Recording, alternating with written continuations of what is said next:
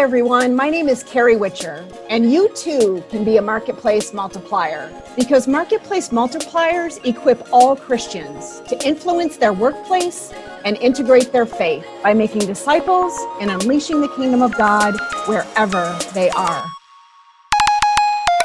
Welcome to episode 7 of the Marketplace Multipliers podcast, where we feature men and women who are intentional in integrating their faith and influencing for Christ. We believe God is at work. My name is Jeff Clark, and I serve as the Associate Head Basketball Coach at Indiana Wesleyan. Today's featured MM is Paul Anthes, who works as the President of the Financial Advisory Corporation and is the lead coach for R3 Coaching. His pastor, Mick Beach, will join later to share the urgency he has for the gospel to go to new places and how that is happening at Kentwood Community Church. First, Wayne Schmidt will join to share about his decades-long relationship with Paul and give insight into the power of Ezra and Nehemiah partnerships between lay and clergy.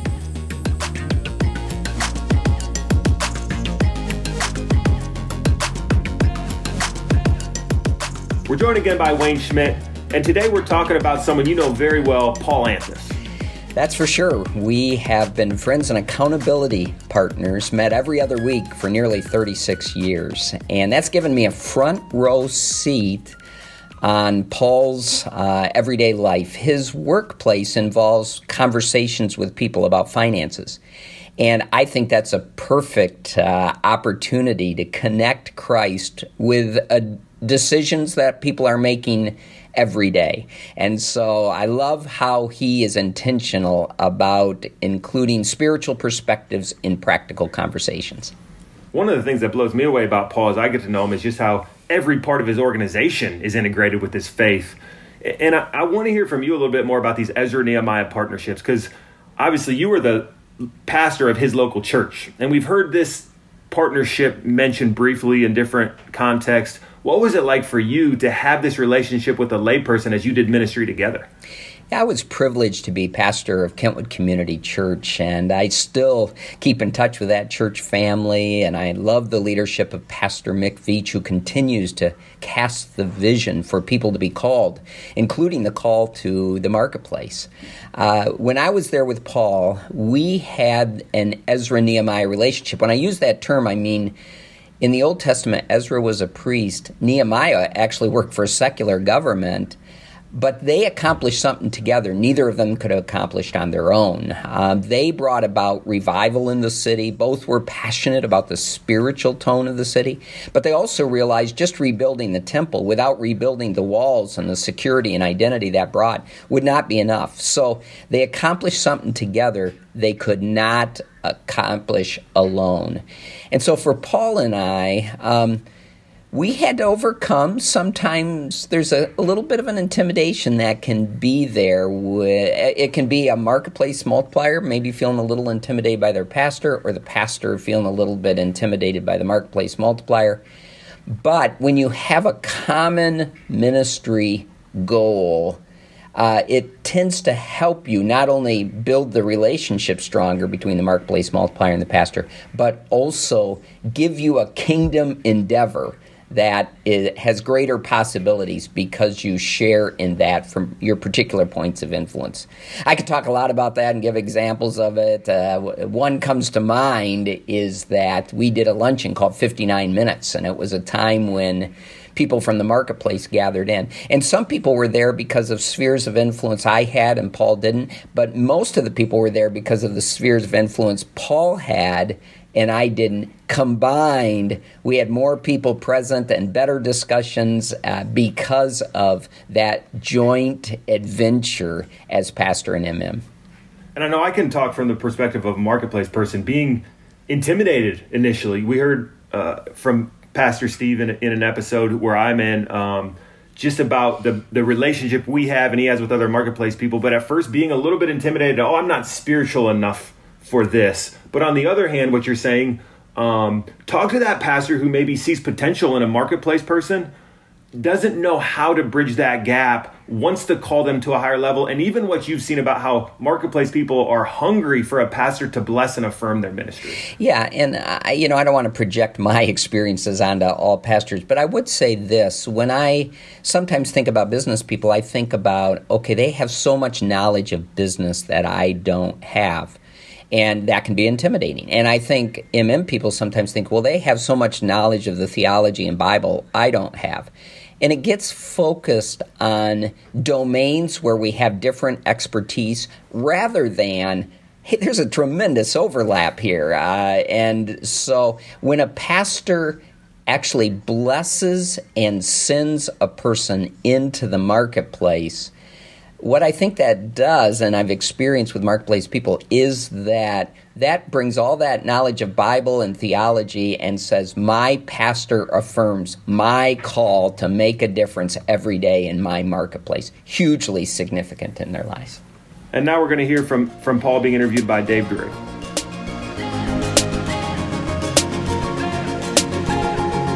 First of all, would you mind just telling us a little bit about your context and your work, the work that you've been doing for many decades? Yep. So I work at a wealth management firm called the Financial Advisory Corporation.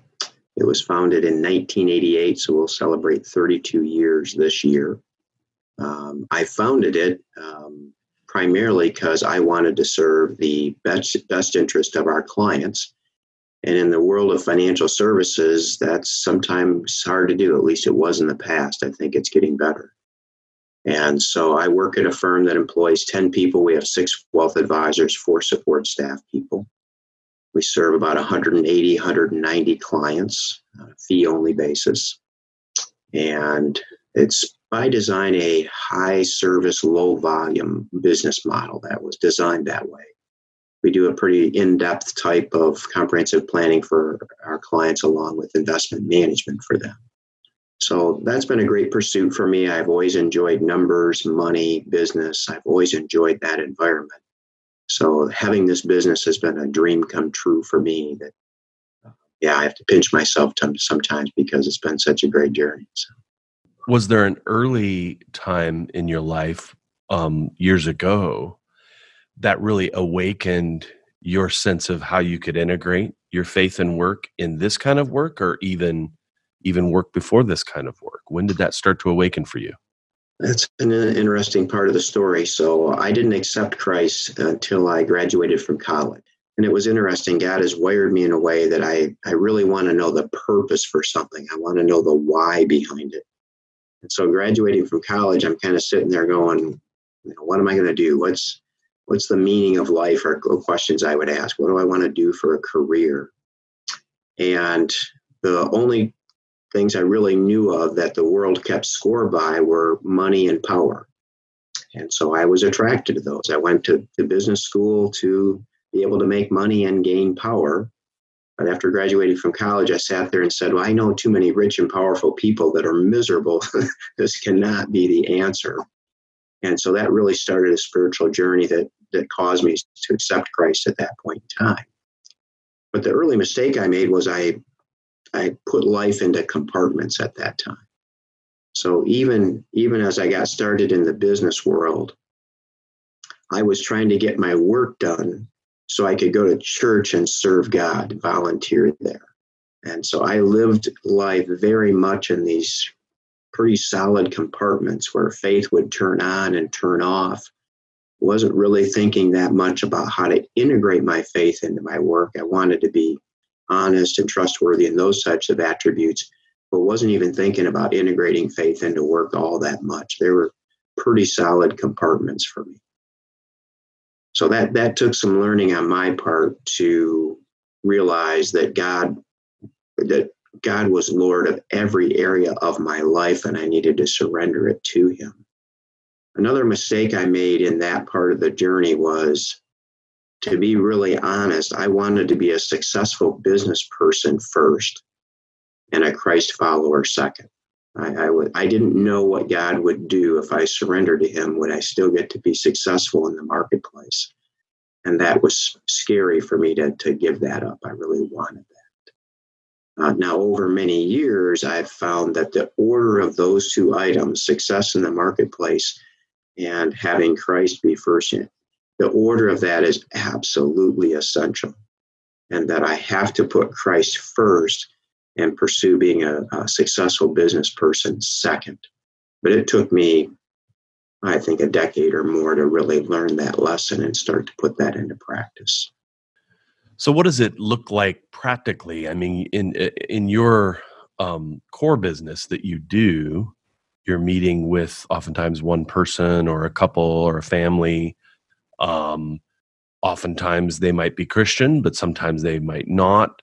What does it look like for you to integrate your faith in your work on a random Tuesday? Yeah. So there was a class we took at church when I was a young Christian.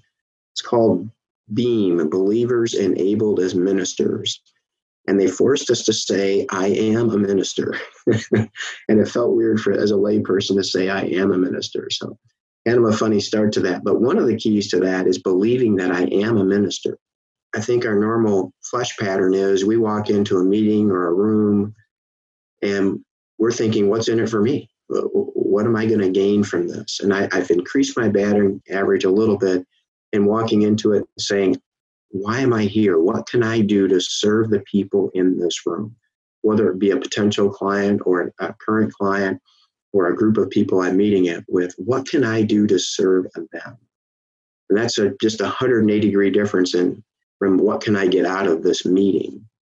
It goes so far as just trusting that if I put God first, other things are going to fall into place. I believe in his economy, everybody can win at the same time. My success doesn't come at someone else's expense. It doesn't cause someone else to lose. So by believing that, I think I can do what's best for the client, give them absolutely the best advice that I think is best for them, regardless of what it does for me and my company. To treat my employees in a way that's a great place to work.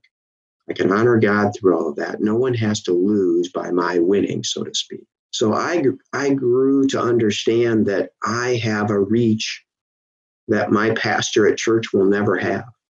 I'll interact with some people. I'll be in conversations that have the potential to go deep and be spiritual that the pastor would likely never have. And I get to speak into those because of my role as a business person.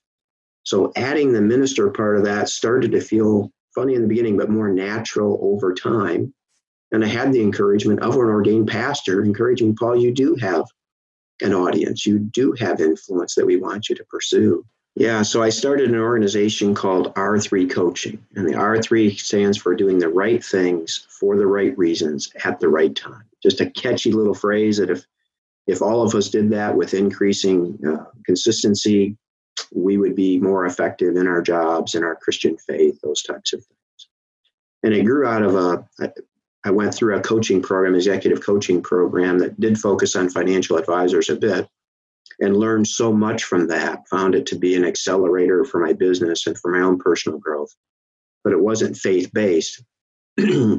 So I thought, wouldn't it be great if these best practices in executive coaching were provided to Christians right out of the Bible? I mean, fully integrated with Scripture.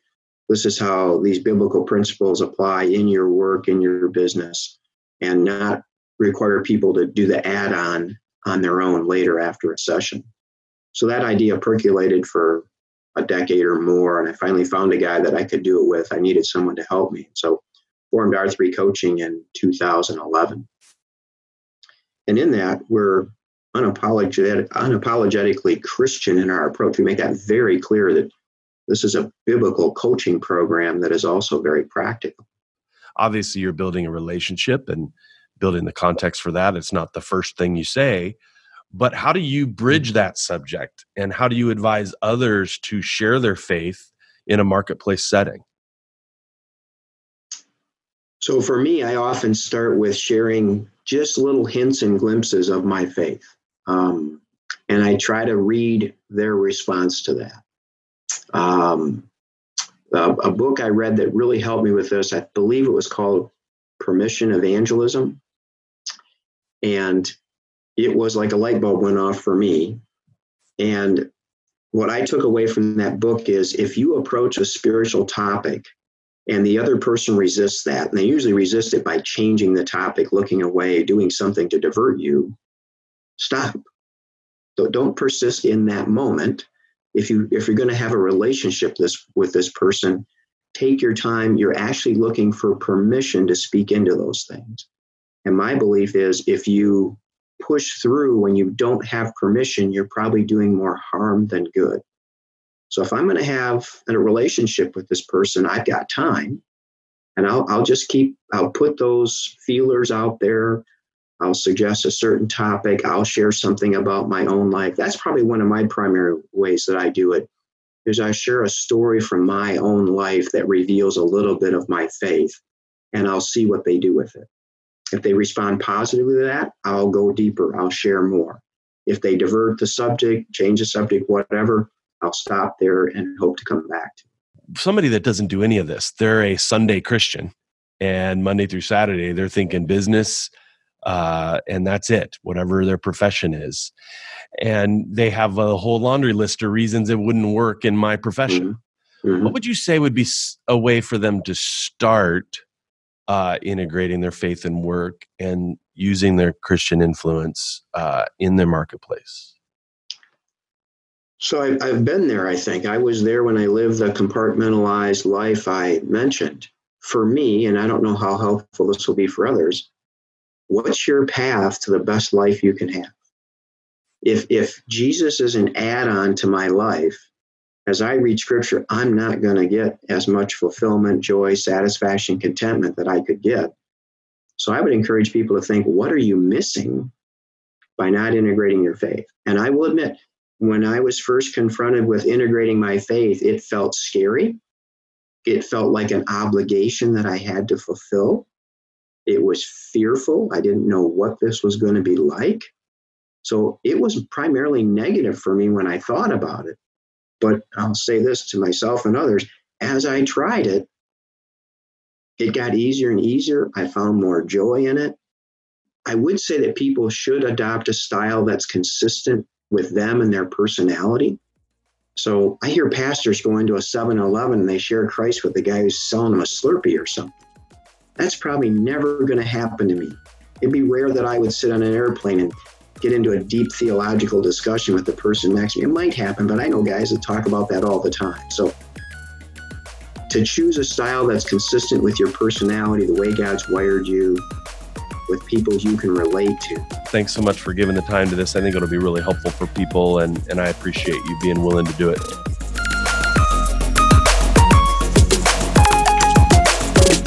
We're joined now by Pastor Mick Veach from Kentwood Community Church. And Pastor Mick, one of the things I've heard over and over again as people have talked about you is your willingness to boldly proclaim the gospel, but also to push people to respond to the Holy Spirit's leading. And that may be in multiple directions, including the marketplace. Could you talk a little bit about your conviction for people to follow the Holy Spirit on mission? Absolutely. Thanks for having me on. I appreciate it, Jeff. The thing that I think drives me day in and day out when I get up out of bed is the word that I would use is urgency. And I think where we're at today, people thought I was crazy up to this point, but now COVID, racial tension, political instability, I think the church is realizing there is an urgency of the day. And we have to decide what actually matters the most. And the second thing that I would say is we have to have a global perspective. We can't look at our situation being 5% of the world's population. And as we get a biblical worldview, we understand that the things that we're beginning to experience in America have been happening at a worse degree all over the world, and it puts it into perspective for those of us.